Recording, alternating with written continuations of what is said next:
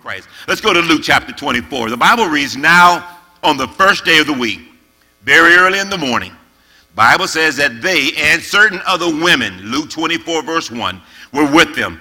And they came to the tomb bringing spices that they had prepared. But they found the stone rolled away from the tomb. And then they went in and they did not find the body of the Lord Jesus. And it happened as they were greatly perplexed about this, that behold, two men stood by them in shining garments.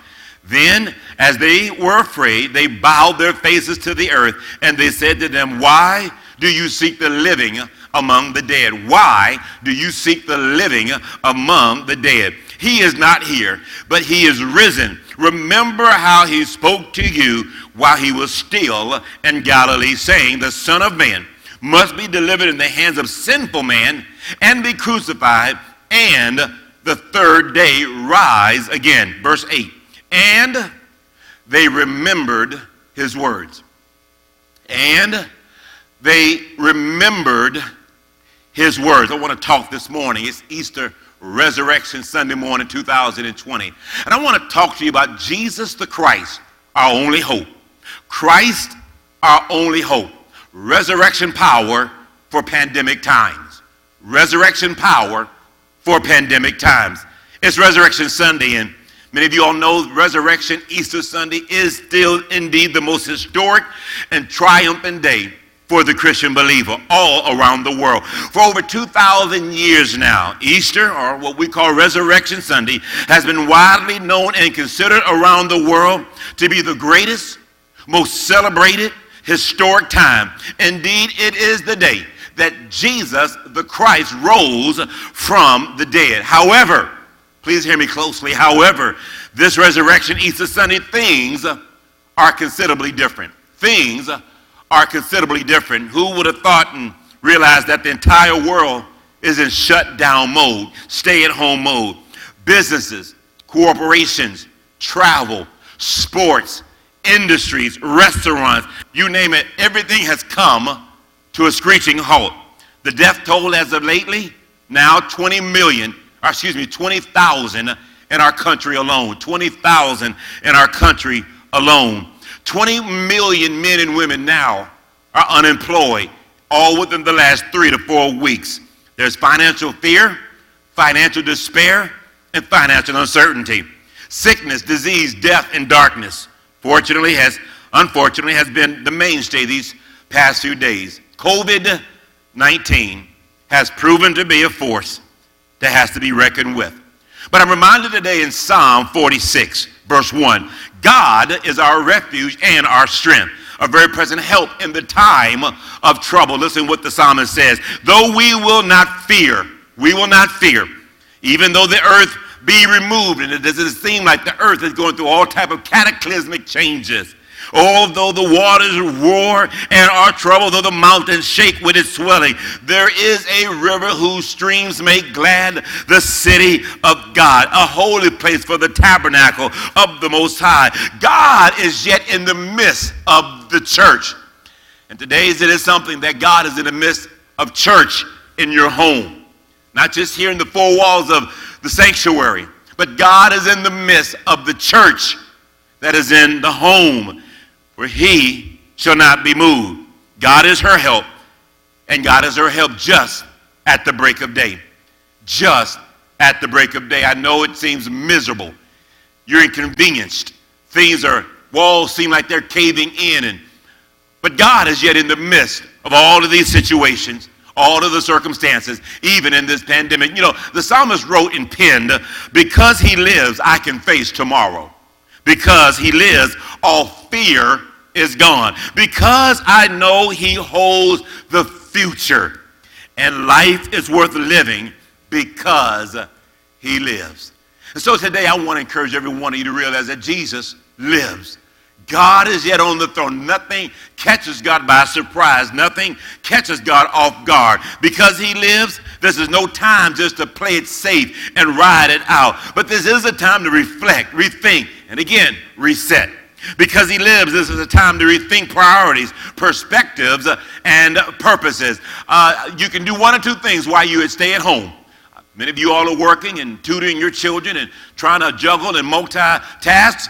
But truth to be told, you could spend hours movie binging with Netflix. You could spend hours playing video games. Or you could take this time and rethink what really matters most in your life. In fact, I encourage you, pick up a hobby in this season. Pick up a trade in this season. Go online.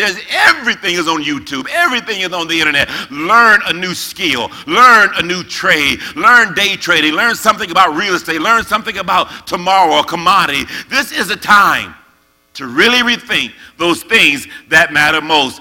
I think when I think about the things that matter most, it's not financial, it's not real estate, it's not a ministry opportunity around the country, but it's right there in the home. Could this be the time that God ordained for you to be closer to your family? A time to reestablish an altar in your home, seeking salvation and spiritual growth for family, close loved ones, and friends. Again, this is harvest time. This is harvest time. You've heard the word over and over and over that these are unprecedented times.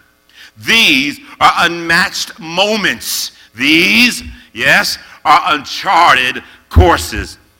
But I want to take a few minutes today and I want to show you something in the Word of God. In fact, we're going to go probably about 8,000 years in about 12 minutes, okay?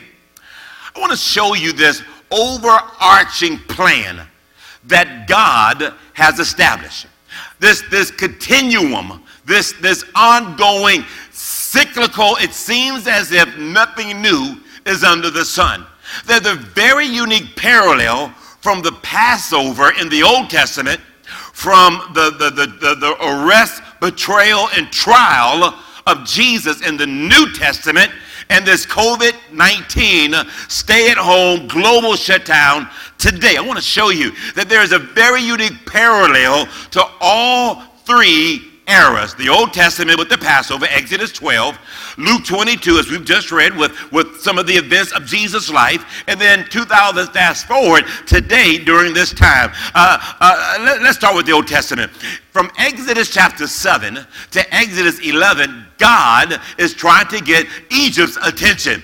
He goes to Pharaoh and says, Pharaoh, I want you to let my children go. Moses, you go to Pharaoh and you tell Pharaoh that God said, that I am said, let my people go. And so you know about the plague of the frogs and the plague of the locusts and the plagues of all of the different things that God sent to deal with Egypt.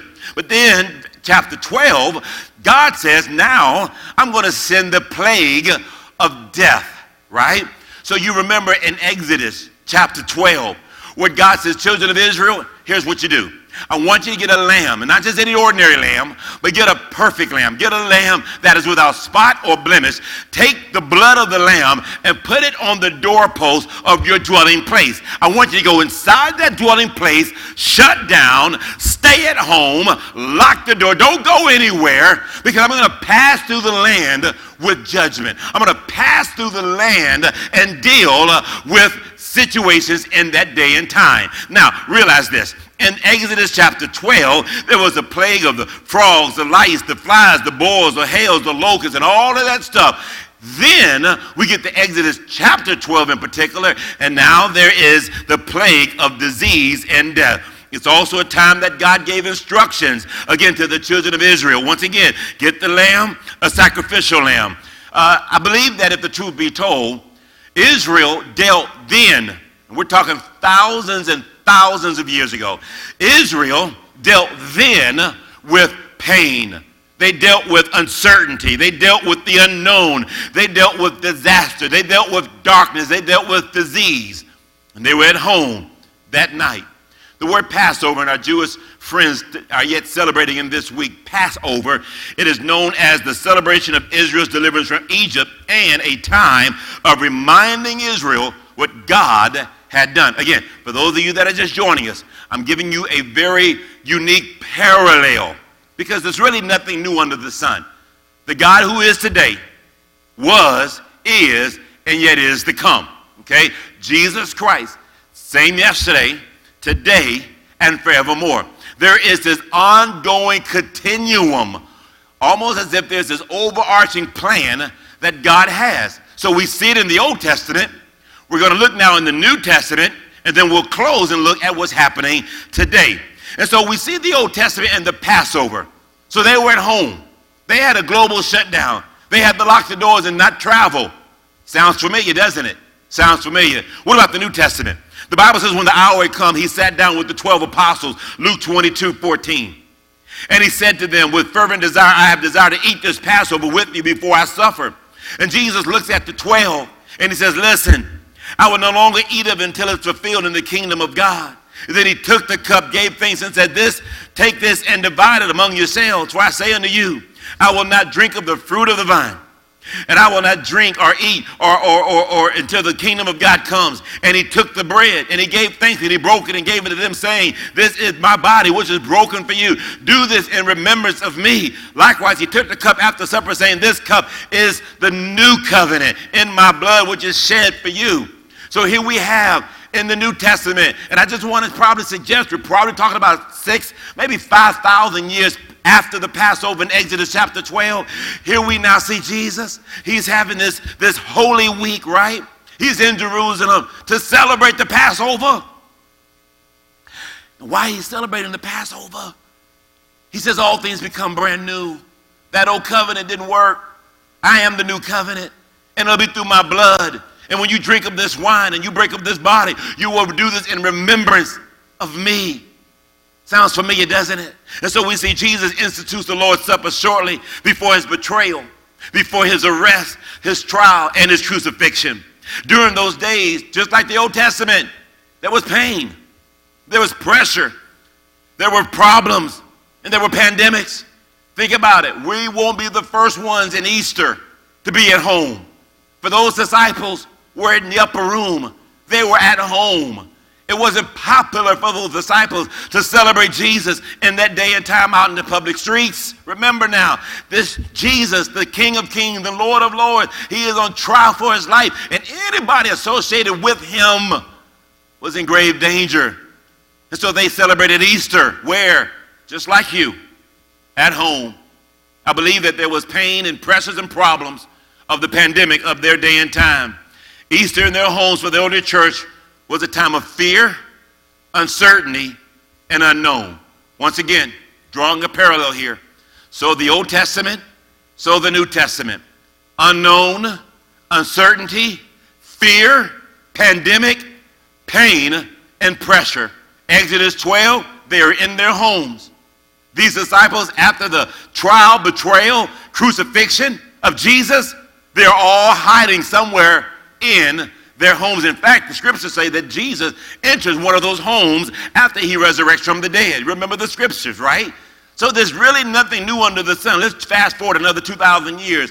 Here we are, March, April 2020. Uncertainty, fear, unknown, pandemic, death, darkness, disease. And where are we right now? We're in our homes.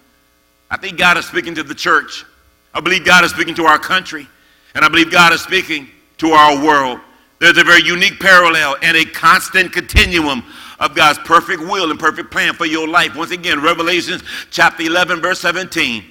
We give thanks to you, O God Almighty, for you are the one who is, who was, and is to come. He is the one who is, who was, and is to come. So what we see happening today in the earth is what happened during Jesus' day 2,000 years ago. And what we saw in the New Testament in Luke chapter 22 happening in Jesus' day 2,000 years ago was only because they were commemorating what took place Exodus 12, 4,000 or 5,000 years ago. Who would have thought the age then, the age prior, and the age now is a constant continuum, a unique parallel. The Bible says it about Jesus in Hebrews. He's the same yesterday, today, and forevermore. Now, I want you to listen very closely to this statement. In fact, I'm going to go back to this camera. And I want to say something very poignant, very pointed, very purposeful. And I need you to hear me real closely. The same God who delivered Israel with the Passover thousands of years ago is the same God who rose Jesus from the dead 2,000 years ago. The same God who rose Jesus from the dead 2,000 years ago is the same God that can raise you from death, from despair and from distraction, and give you hope and give you a hope and give you a future in Jesus Christ. You need to know that. There's nothing new under the sun. Oh, I'm so worried. How are we going to get these bills paid? How you been getting the bills paid? Oh, I'm so worried. I'm not sure if we're going to survive. How you been surviving? This ain't nothing new to us, particularly as black folk. We've been going through stuff for 430 years in this country. We've gone through all type of Jim Crow laws and slavery issues and been bitten by dogs and thrown water hoses on and lynched from trees. And this is nothing new for us as a people. Why? Because God gives us the grace, and great is he that is in you than he that is in the world. And I say, and I don't say this to be insensitive to those who lost loved ones and family members, and unfortunately, we're praying, by the way, for those loved ones and family members, that God will comfort, particularly those who have lost close loved ones and friends in this COVID-19 season. But this is nothing new, and I know people want to be very nationalistic, and people want to be very patriotistic with a country, but God is judging our country. God is dealing with America, the largest of backslidden countries. But for the saints of the Most High, you may watch with your own eyes. 1,000 fall at thy side, 10,000 at thy right hand. But Psalm 91 gives us a promise that this danger won't come nigh you. May I encourage every one of you today, the same God who delivered the children of Israel in Exodus chapter 12, the same God who rose Jesus from the dead in Luke 22, the same God will raise you too from this COVID-19 season. You will recover all, you will abound, you will increase, you will go on to be what God has called you to be. Now, why is this important? Simply because of this. Our hope, our faith, our confidence, and our future is in Jesus Christ. The gospel is established and affirmed on Jesus and Jesus alone. Our hope can't be in our stock market. Our hope can't be in the White House. Our hope can't be in the halls of Congress. Our hope can't be in our own feelings, in our own space. My brothers and sisters today, for those that are listening, and I want you to turn the volume up real loud. In fact, I want you to repeat after me. Why don't we just act like we're right here in the sanctuary? Come on, repeat after me that my hope is in Jesus. My hope is in Jesus. Our hope.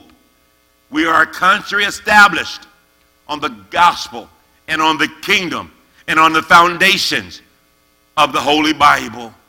We are a Judeo-Christian, not just religion, not just an influence, but we are a Judeo-Christian relationship that was founded on Jesus the Christ. Not Jesus the humanitarian, not Jesus the scholar or the rabbi, but Jesus, the only begotten Son of God. When you think about those fundamental, foundational, non-negotiable truths, let me share with you right now that Jesus lived, Jesus died, Jesus was buried, and Jesus rose from the dead. Once again, Pastor Stevens, do you ever get tired of saying those 4 points? Never. Does it ever get old? Never. Does it ever become rudiment or ongoing or tiredness? Never.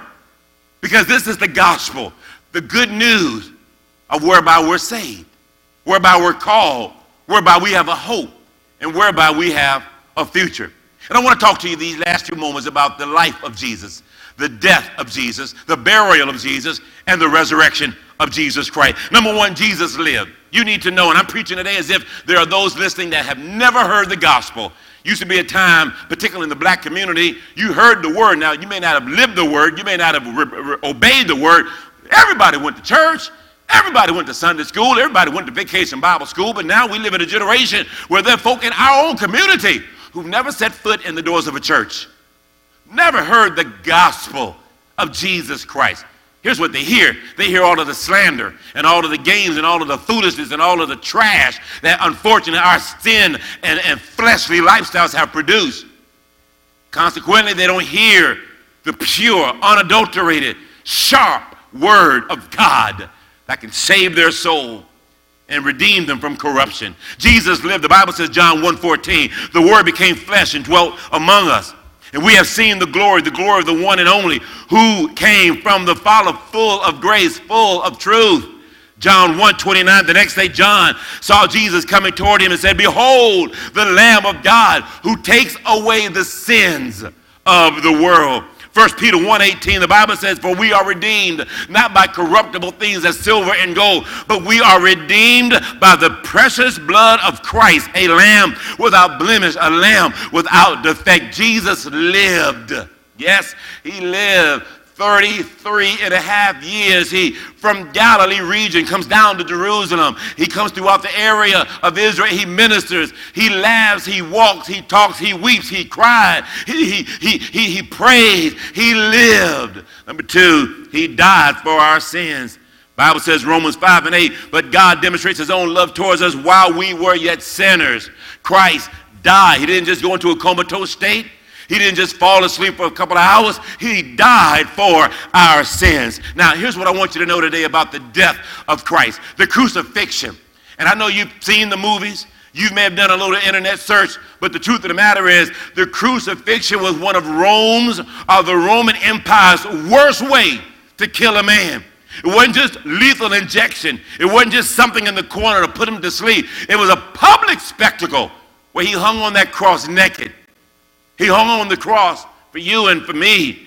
The cross of Christ was not just on a mountainside or a hillside as all of the pictures show. It was on a main road. It was on a heavy traffic road, so all people could see on this main thoroughfare the high traffic of people coming and going into Jerusalem. I know the painters and the sculptures, and I know all of the beautiful European looks, that it was way on a hill, way out in the somewhere distant. No. That cross was on a main thoroughfare. If it was in Charlotte, it had been at the corner of Trade and Tryon. If it had been in New York, it had been right there on Fifth Avenue or right there in Times Square. If it had been in Los Angeles, it had been simply right there on the 405, where everybody could see. Why?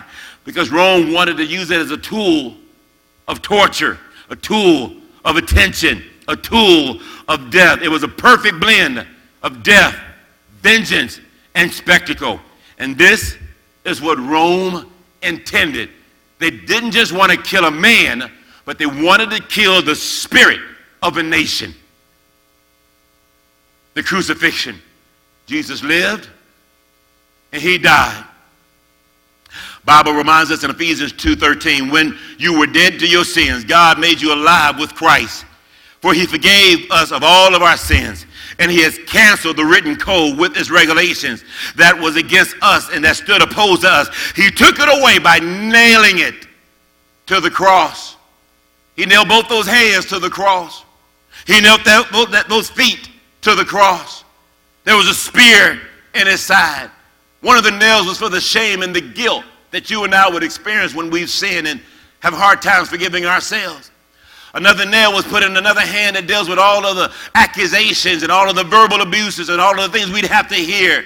That nail in the foot reminds me today that he took the nail in the feet or in the ankles so that you and I could have freedom to walk and be who God's called us to be. They put a crown of thorns on his head because it was mockery. It's something that was more sarcastic.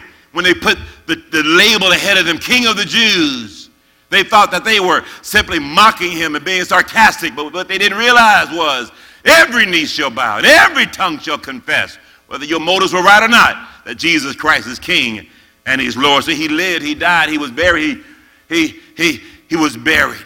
And I want to talk to you about the burial of Jesus. Romans chapter 6, verse 4. "Therefore, we were buried with him through baptism unto death, just as Christ was raised from the dead by the glory of the Father, even so we shall walk in newness of life." Joseph of Arimathea, I want you to come to Israel with me one day.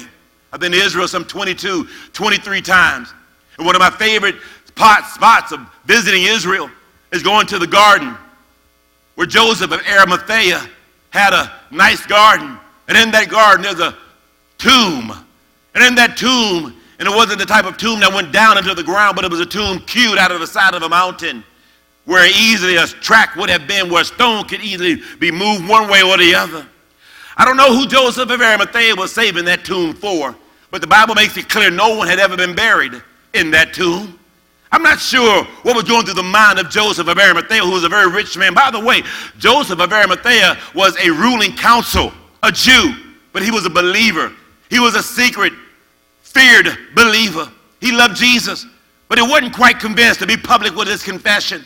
But when the day came and everyone left Jesus on that cross to die painfully and shamefully, Joseph goes to the council and says, may I have that body?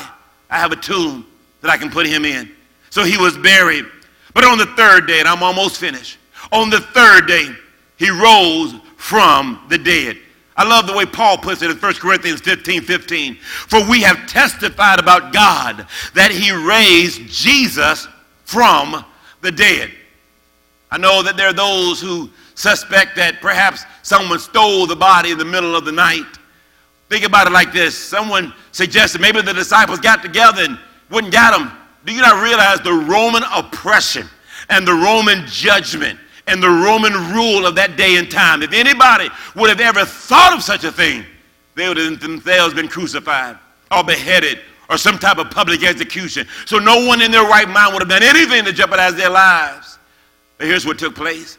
I believe that those 3 nights between the death and the resurrection, Jesus goes and he goes straight to the very pit of hell, and he snatches back, according to 1 Corinthians 15, the keys of death and the keys of the grave and keys of hell.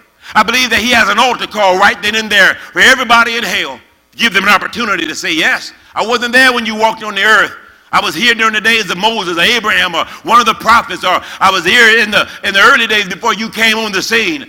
But every knee shall bow before heaven, during heaven, and under heaven, during this time, before this time, and after this time. Every tongue shall confess. You say, well, wait a minute, Pastor Stephen, I got a logistical problem with that. If they're already in hell, how is it they can get saved? Well, let me help you with the Bible, my friend. Hell is not the final destination for the sinner. The final destination for the sinner is a place called the lake of fire. Hell is a holding pattern. Hell is a place of darkness, yes, a place where there is no flesh, yes, but it's not the final place, because the Bible tells us that hell shall be cast into the lake of fire after the judgment. Let me talk to you, and let me just test your intelligence in Scripture. Not only is hell not the final destination, but the lake of fire is the place called paradise. Remember Jesus on the cross, the man says, hey, I believe that you are the Son of God, and if you would, can I go with you to paradise? Jesus says, yes, you will be with me in paradise. But paradise is not the final destination for the saints. Remember Abraham's bosom? Paradise equates to Abraham's bosom. It is a place where people die and go to who were right with God. But it's not the final destination, because it is after the judgment. It is after the lamb and the goat in that great judgment day, where there's a separation of the lamb from the goat, from the saint of the sinner.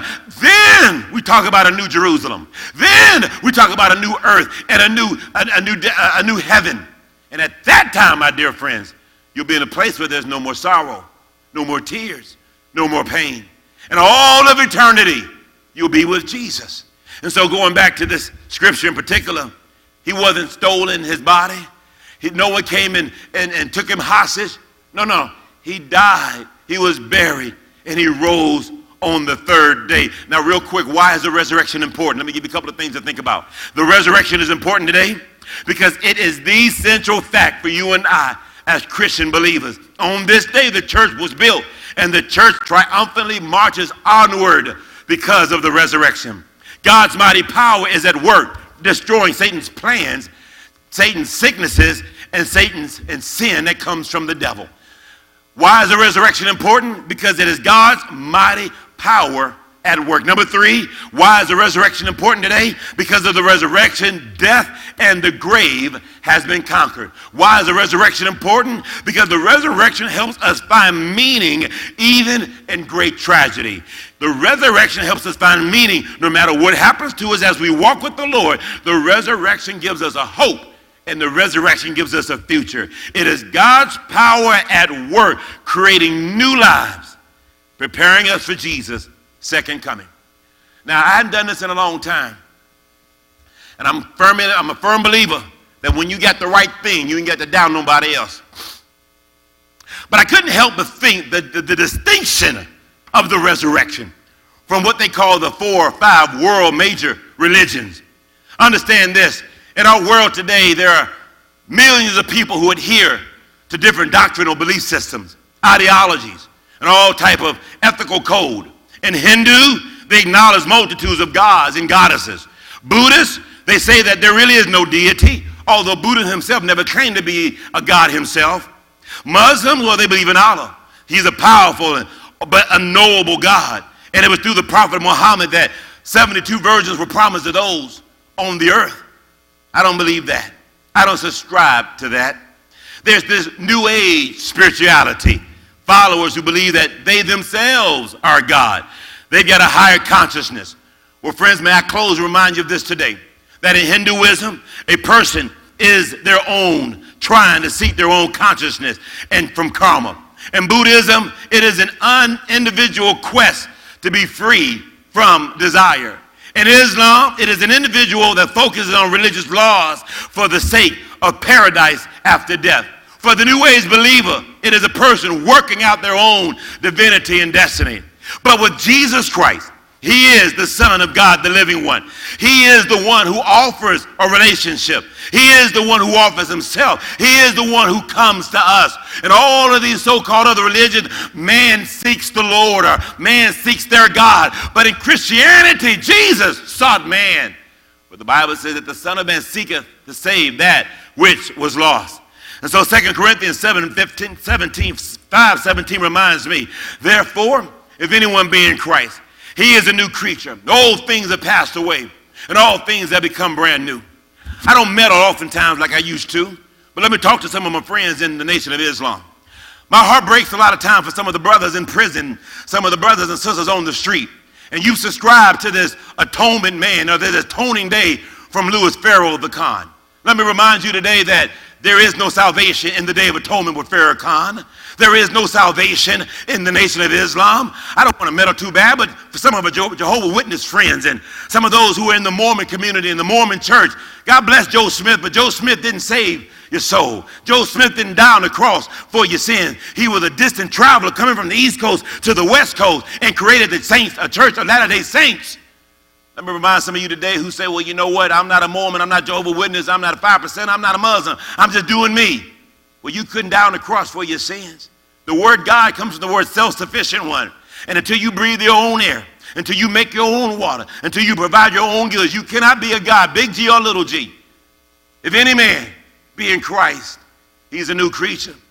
Old things have passed away, and all things, my friends, have become brand new. I need you to know today that God loves you with an everlasting love. And I love John 3:16, very familiar verse, something that I think has become so familiar. We've lost the power and the muscle and the pull and the push of such a powerful scripture. For God so loved the world that he gave his only begotten Son. His only begotten, and whosoever believes in him,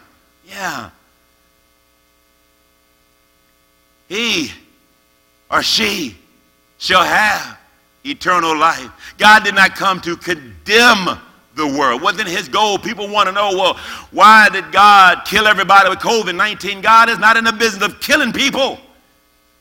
Those are decisions and choices that we made when we brought sin into the world through Adam. Adam brought sin into the world with disobedience. Jesus brings healing and restoration from sin through his obedience to the cross. He's known in the New Testament as the second Adam. So friends, today, yes, God allows COVID-19. I believe God allows things that happen, tragedy, Old Testament, New Testament, and today, and it gets our attention. It causes us to reset and rethink what really matters most. I love football. I love me some sports. I love me some traveling. Oh, I just love seeing my kids grow up. And yes, I want to go to see them graduate from high school and college and get married. And I want to be able to put my grandbabies on my lap. And I love all that this world has to offer. But we're pilgrims passing through. This world, my friends, is not our home. I want to talk to you about salvation right now.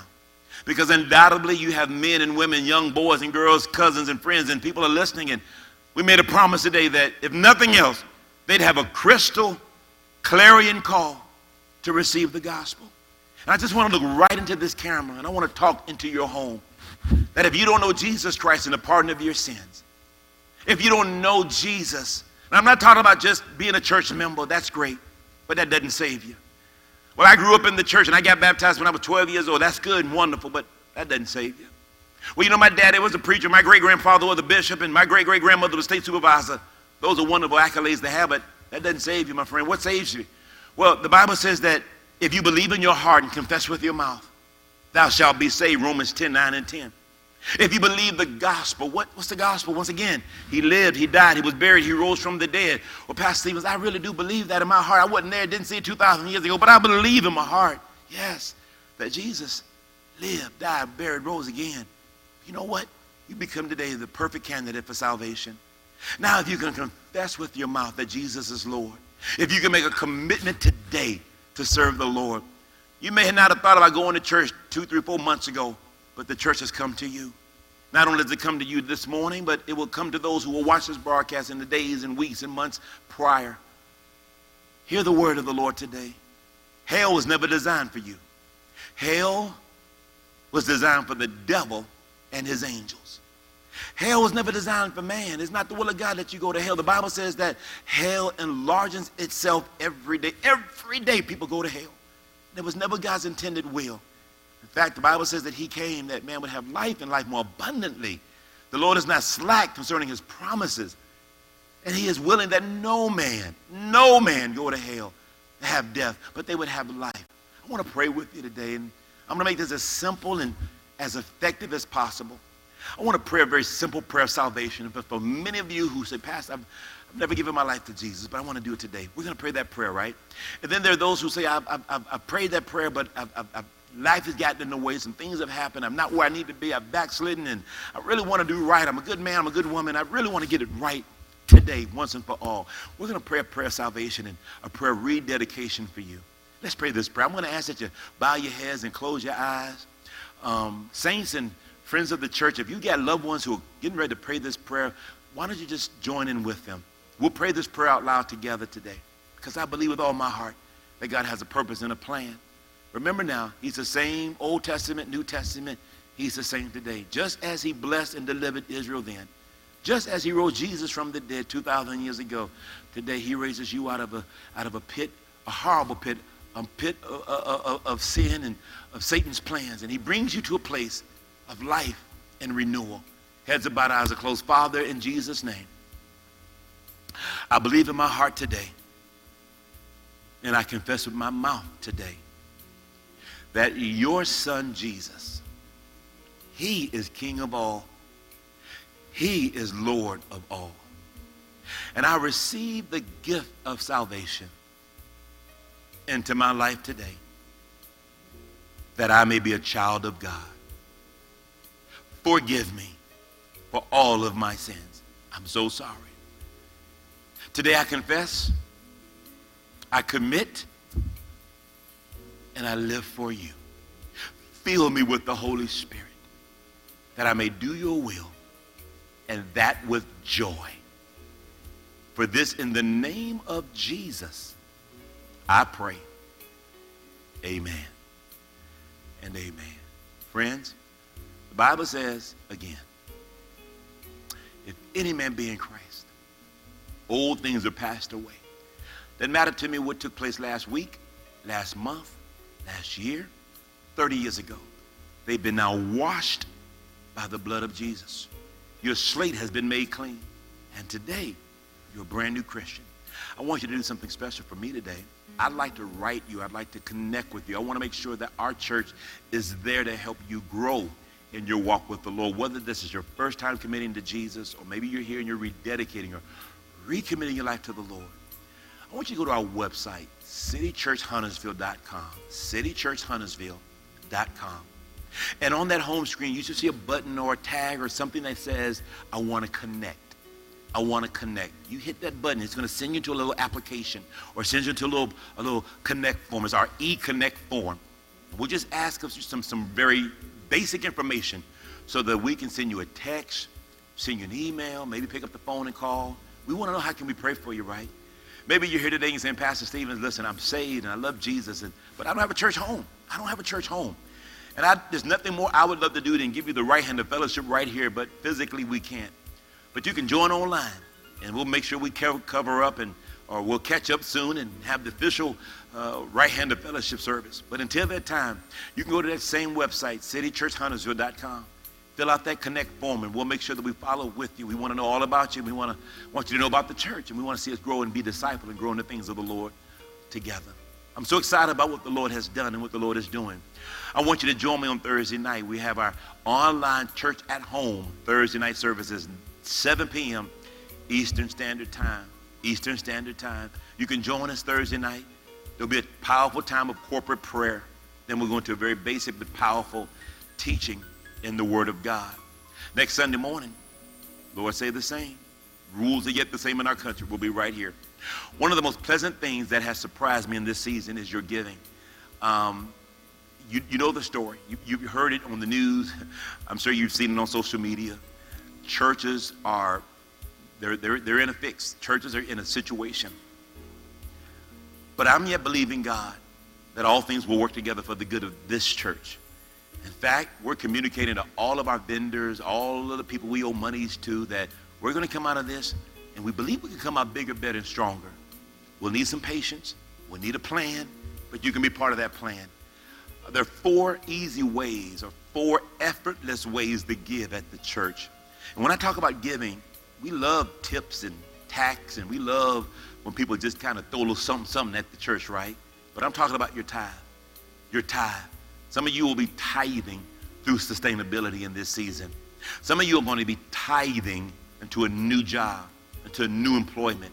Some of you are tithing from your business expense and your business increase. My wife and I, we made a commitment that we won't stop tithing in this season. We keep giving to the Lord as we've given through so many other challenging seasons of our lives. Don't you stop now. Don't you let the devil grip your heart with fear. Keep giving, keep believing God, and watch him bring you out of all of this, all right? And so you can give through Givelify.